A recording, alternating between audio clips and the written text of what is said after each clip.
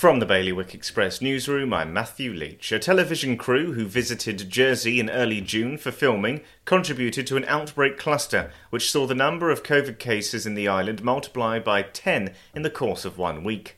Elsewhere in Guernsey, bottled water, crisps, cereals and biscuits are among the worst hit products locally as supermarkets continue to experience shortages due to driver shortages and the impact of the UK's pingdemic.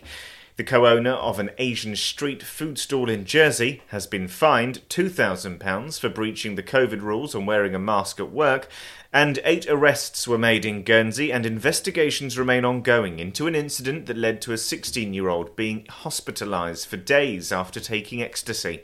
For more on all of today's stories, you can visit bailiwickexpress.com. Your weather today is going to be hazy sunshine and cloudy spells. Wind will be a southwesterly light force 2, and there'll be a top temperature of 20 degrees.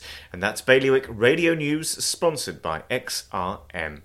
Regulatory Compliance Manager. Software designed to simplify JFSC reporting. Visit xrm.je for more information.